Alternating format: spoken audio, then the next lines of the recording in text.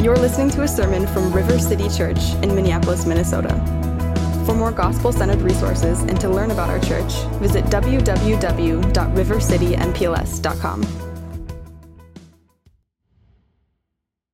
Well, I'm going to welcome everyone back to their seats. If you want to get a last pastry or coffee, feel free to do that.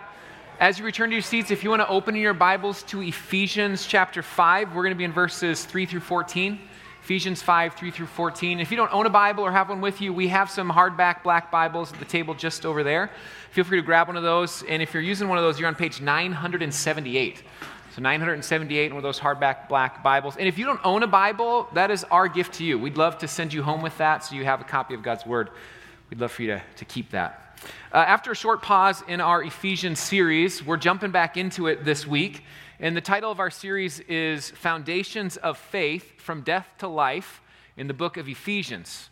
And when we started this series, we talked about how important foundations are when building a structure and how necessary they are for a good structure. And as we replant our church together, we want to build a strong foundation as we build a vibrant family of faith together. And up to this point throughout Ephesians, we've placed the foundation stones of our identity primarily. That's what Paul's talking about at the beginning of Ephesians is our identity, that God loves us, that he chose us in Christ before the world began, that we were dead in our trespasses and sins, but God made us alive together through faith, and that he didn't make us alive just as individuals, but actually as a family. That we are not made new alone, but together we are being made into a holy temple of the Lord.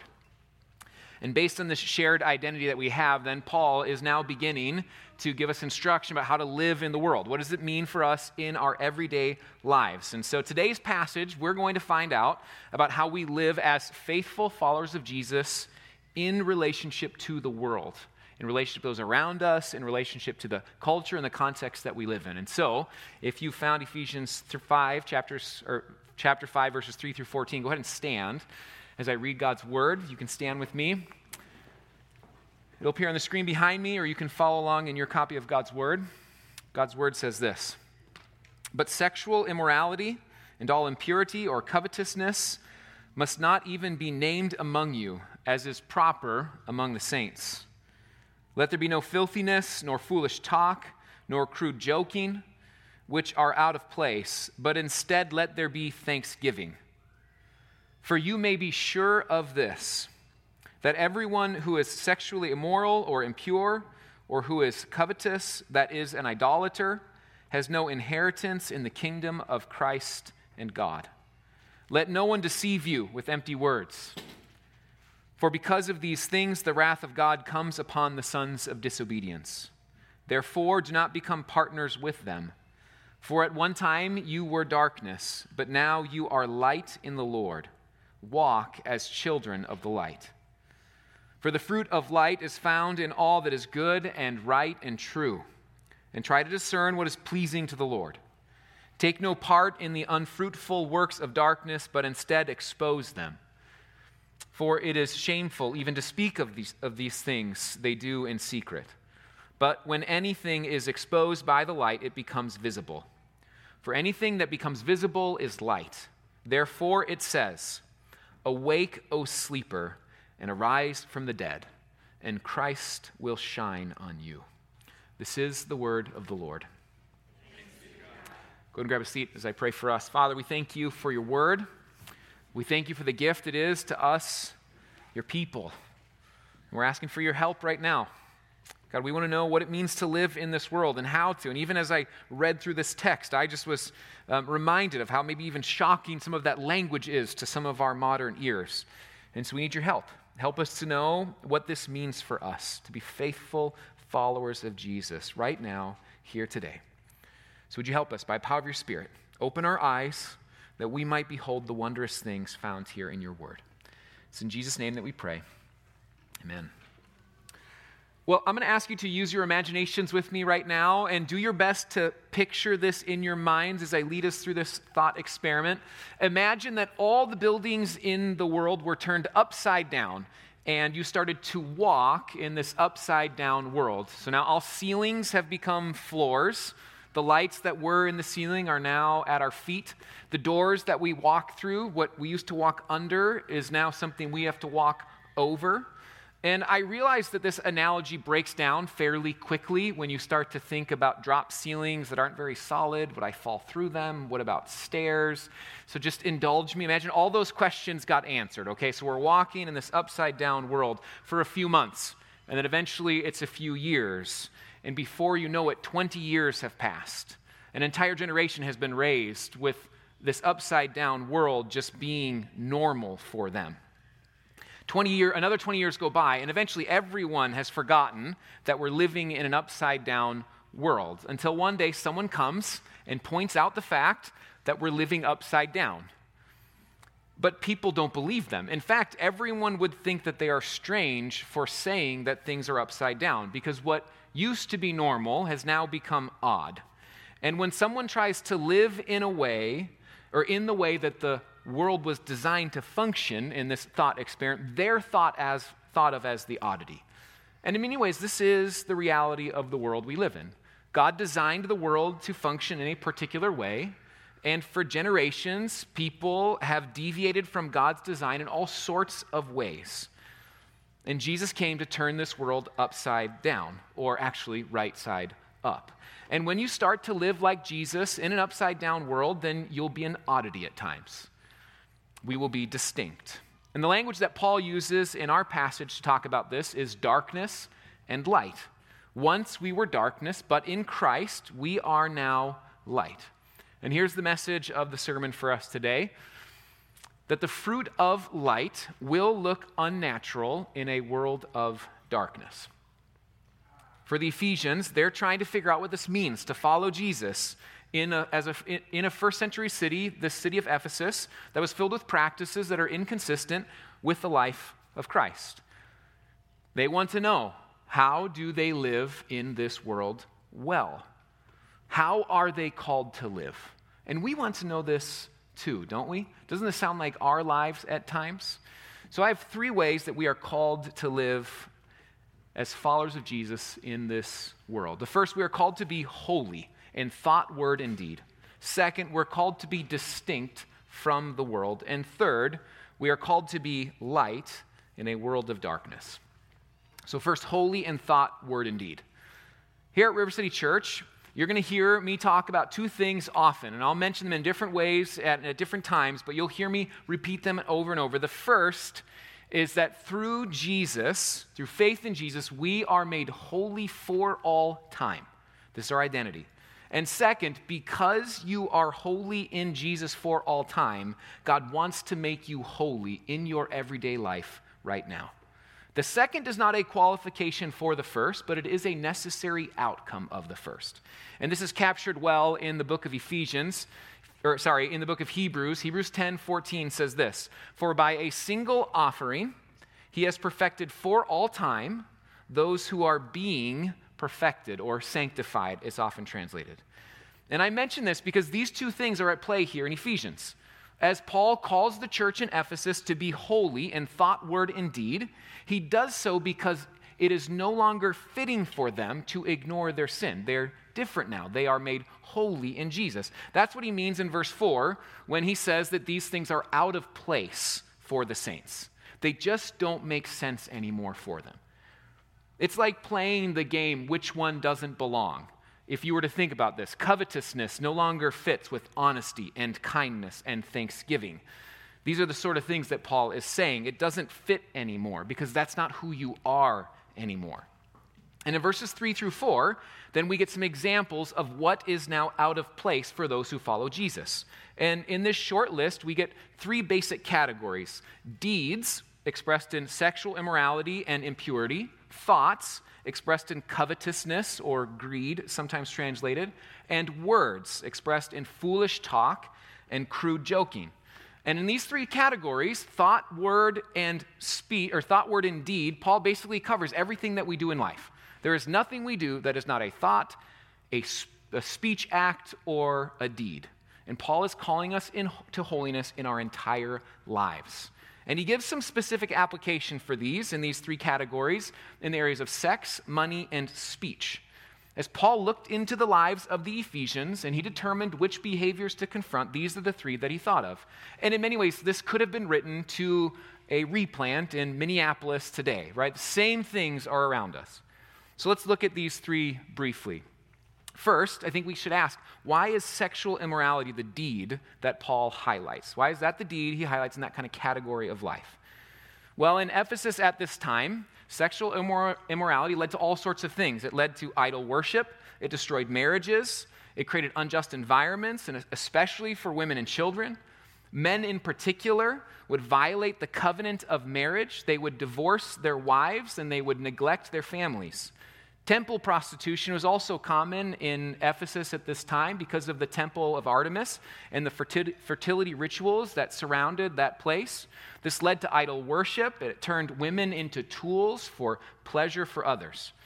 One of the reasons that Paul is talking to the early church and he takes the sexual ethics so seriously is because they saw the way that living outside of God's design has incredibly negative impacts on our worship, on our families, on our communities, which is why Eugene Peterson, in his paraphrase of this passage, uses this phrase that it sets off a downhill slide when it comes to sexual immorality. God designed human sexuality to function in a particular way, and when we deviate from that design, even in small ways, it will begin to have an increasingly negative impact on us personally and on our communities. And that's still true today. A distorted sexual ethic ruins families, it breaks the covenant of marriage, it creates unjust work environments, and it enslaves thousands around the world. God designed sex to be self-sacrificing. It was meant to be something of giving of yourself, legally, personally, socially, in the context of a committed and permanent marriage. This is why we care so deeply about a biblical sexual ethic here at River City. Not because we want to heap shame on people, which so often surrounds this area of life, or that we don't understand the complexity and the depth and emotion that people feel around their sexual identity, but because living according to God's design brings flourishing. Deviating from his design leads to the breakdown, physically, relationally, socially, of our health together. If you are someone in this room whose sexuality has been a source of shame for you in the past, I just want you to hear me say, we're not trying to heap shame on you. Whether it's the source or whether it came from abuse from others, decisions that you've made, or just confusion about your own identity, I want you to know that you can walk in the light here at River City Church. We do not want to increase this shame around you. We believe that God restores, God heals. He makes us whole and holy in Jesus, and no area of life is off limits to that. I know this can be sensitive for some people, and so I'd encourage you to talk to somebody who does feel safe. And you don't have someone in your life who feels safe to talk about this, find me afterward, or find a trained counselor to talk with. This is an area that we can bring in the light, and God brings restoration. God desires healing, and it's possible. The second behavior that Paul mentions here is covetousness. Many have translated this word as greed. Paul makes this little notation in verse 5 about it being idolatry, because it is ultimately about worship. This is a worship issue in which we want what others have, whether that's in storing money in large bank accounts or it's spending money on material goods. The covetousness is expressed in what we call greed and materialism. And Jesus said of this in Matthew 6:24, you cannot worship both God and money. So we must all ask ourselves, what has captured my heart? Money and what it can get me, or Jesus and his kingdom? The third category here is speech. Paul references foolish talk and crude joking. Now, exactly what Paul has in mind is not necessarily clear, but what is clear from the Bible is that words, the words we speak, bring life or death, and our speech is powerful, so often more powerful than we realize. I read a research study this past week that I found fascinating. It was conducted by John Barr in the 90s, and in this study, 3 different groups of people were put into 3 different rooms, and each of them had different lists of words they were meant to unscramble and sort. One group had a list of rude words, another had a list of neutral words, and a third had a list of polite words. And after they were done with this task, they were supposed to walk down the hall and report to the researcher that they were done. But what they didn't know is this researcher was always going to be in a long conversation and fake conversation with another researcher. And an amazing thing happened. The group that unscrambled the rude words interrupted them at a rate of 3 times that of those that unscrambled the polite words. What an incredibly powerful thing. Exposure to rude words actually makes people act more rudely. Researchers are confirming what God has said for centuries: our speech is powerful. Peaceful homes are the result of peaceful speech. Encouraging work environments are the result of encouraging words. Or in the language of Paul here, crude joking leads to crude thoughts. Foolish and dishonest talk leads to foolish and dishonest behavior. Our speech matters. And here's what we learn from verses 3 through 4. Because we've been made holy in Jesus, we are called to be holy in our everyday lives, in every area, in thoughts, words, and in deeds. And this brings us to the second way that we're called to live as followers of Jesus today. We are called to be distinct from the world. Up to this point in Ephesians, Paul has been talking about primarily the believing community, how we interact with each other, how we relate to one another, what our identity is. Here in chapter 5, he shifts his focus to talk about how we relate to the world around us. And he calls us to be distinct from our neighbors. Not necessarily disconnected, though, and that's an important distinction. The phrase he uses in verse 7 is this. He says, "Therefore, do not become partners with them." The word partner in verse 7 means fellow members. This does not mean to become distant or dissociated from everyone around us, but that we should not become partakers and participants or partners in these sinful behaviors that Paul just mentioned. One commentator said it this way: the context here in Ephesians makes clear that what is involved is not a general distancing from all aspects of life in the Gentile world, but in particular a separation from its immoral aspects. So this is not a full-scale rejection of all culture. It's an awareness of how our culture gives into sex, greed, and harmful speech, and the way that is inconsistent with the holiness of God and therefore incompatible with the life of someone who follows Jesus. In every culture, in every age, throughout all time, Christians need to be wise and discerning about what that looks like for them. This is why Paul says this in verse 10, try to discern what is pleasing to the Lord. We have to think about how this applies to our day. Every culture, every generation will have aspects that are consistent with biblical ethics, and will have aspects that are not. We must discern how we respond to our cultural moment, which is why I've used the word distinct here. It's different than disconnected or detached. It's also different than partners and participants. Therefore, there were some among the Ephesians, though, or among the church in Ephesus, who were trying to deceive others into thinking that these things don't really matter. It's not such a big deal. And Paul confronts them in verse 6. He says, "Let no one deceive you with empty words.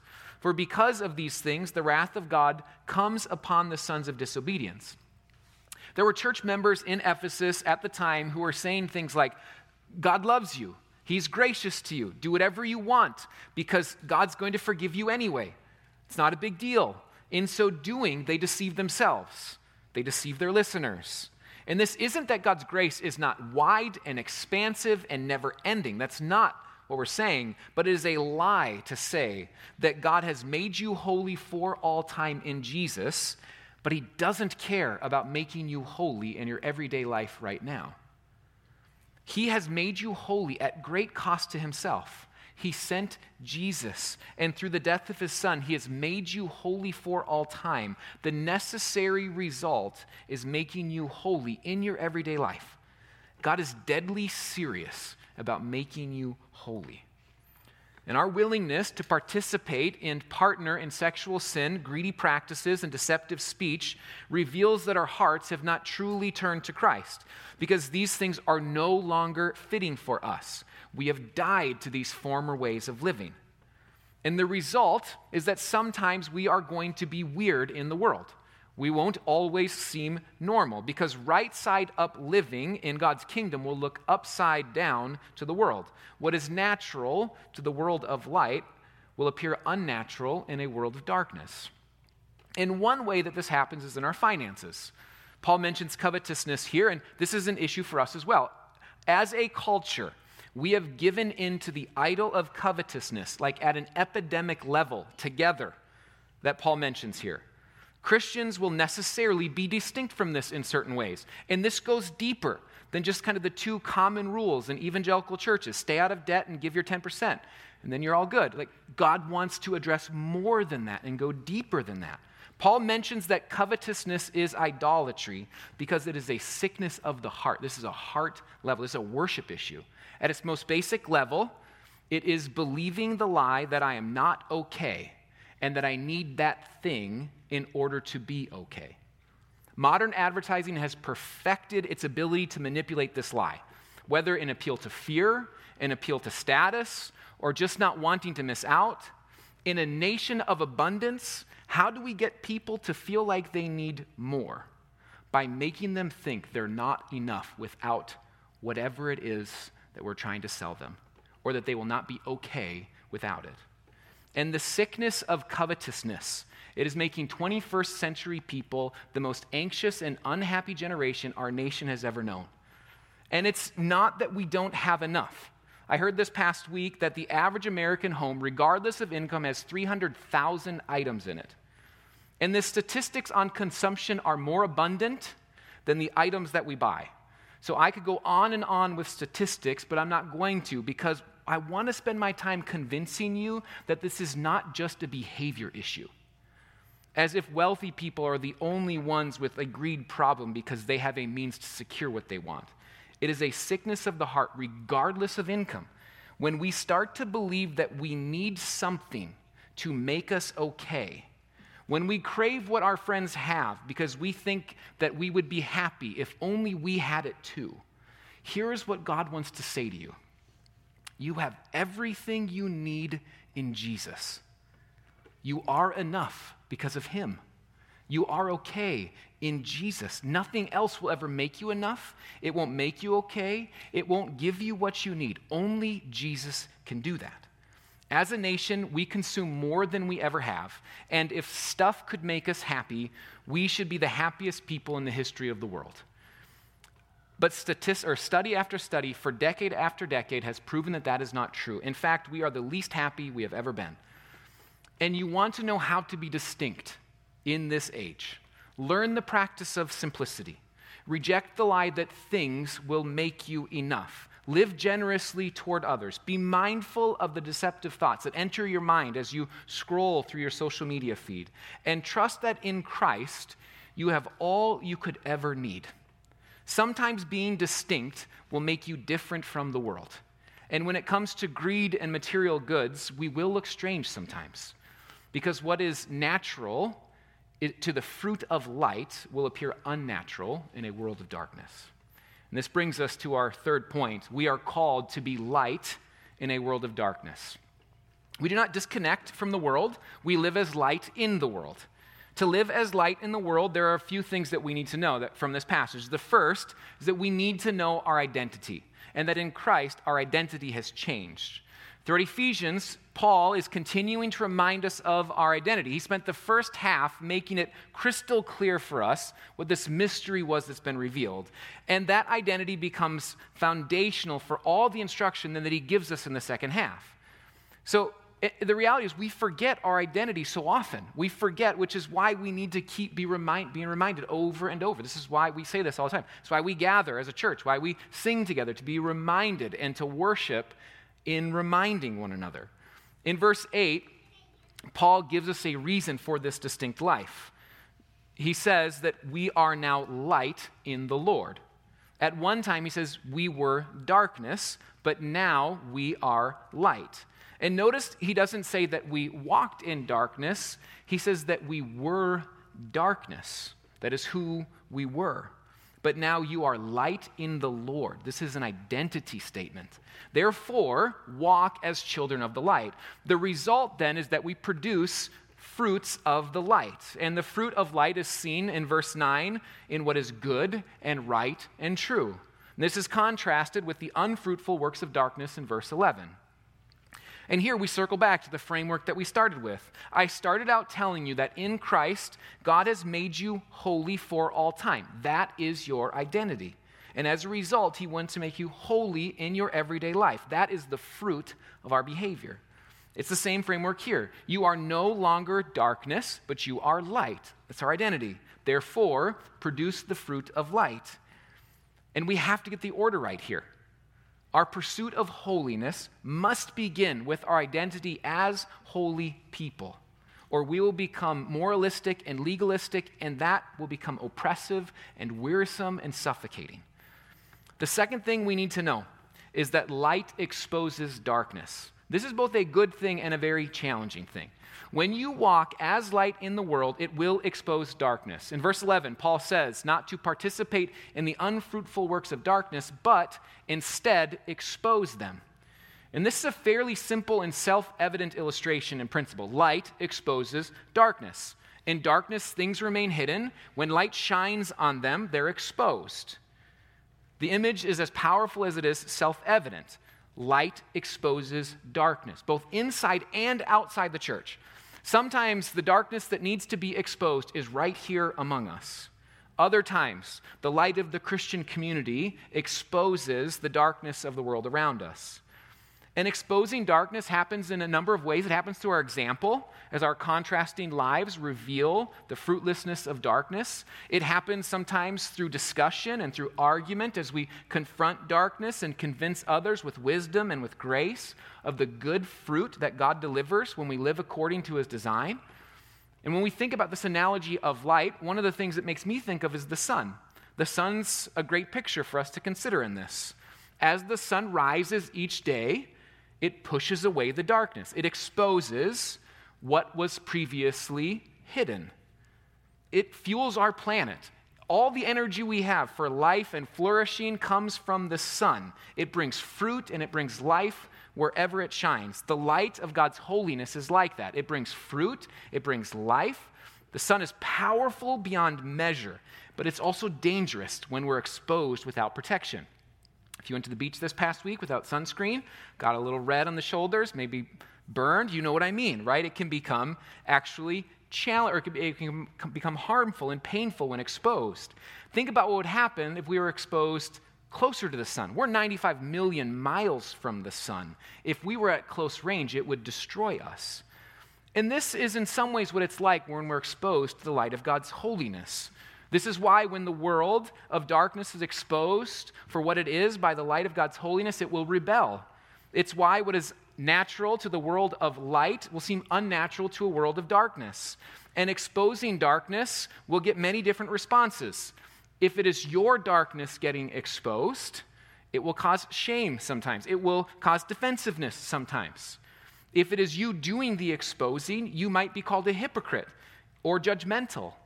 But the beauty of light is not just that it exposes, but also that it heals. Because we're called to not only expose darkness, but to heal it. And that requires some proximity to people, which is why we have to be in the world, but not of the world. You may hear that phrase, which is why we want to be distinct, but not necessarily differentiated. When you realize the terrible strength of God's holiness, like getting too close to the sun, then you need to know that your darkness can be healed. And so we go to verse 14. We need to know that light heals darkness. The lines here from verse 14 are part of a hymn from the early church would sing. I love knowing the early church had some version of a hymn book. They were writing songs together that they could sing together. And so often the best songs are based on Scripture. And this hymn is based on some passages in Isaiah. And it's meant to be an encouragement to the reader. Paul wants to encourage them after this exhortation. And he says, "Awake, O sleeper, and rise from the dead, and Christ will shine upon you." We don't need to be consumed by the light. We don't need to be destroyed by the light. We don't need to be ashamed when our darkness is exposed by the light. The beauty of the gospel is that we can be healed by the light. If we go back to our sun analogy, we see why the image of light is so powerful, because The light that the sun gives life. It brings healing to us. In the human body, this happens in a very literal way. As ultraviolet B rays come into contact with proteins in the skin and get converted to vitamin D, it includes all kinds of health benefits for us, both physically and mentally. The sun literally heals our bodies. And the light of Christ's love brings healing to us. He awakens our dead hearts. He restores our brokenness. He heals our hearts. Jesus experienced the darkness of the tomb so that we could know the light of God's love together. He makes us holy so that God's holiness is healing and not all-consuming. God has made you holy for all time in Jesus, and he wants to make you holy in your everyday life. And at times you may get discouraged in that.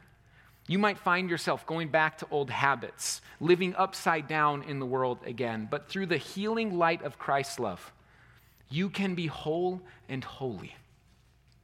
Don't give up, dear saints. Trust that God will bring renewal. God wants to wake you from your slumber and bring healing to your life. Together, let's trust that he will. Thank you for listening to this sermon from River City Church. If you found this resource helpful, we encourage you to share it with your friends and family. We exist to see weary lives renewed through relationship with Jesus in the Twin Cities and beyond.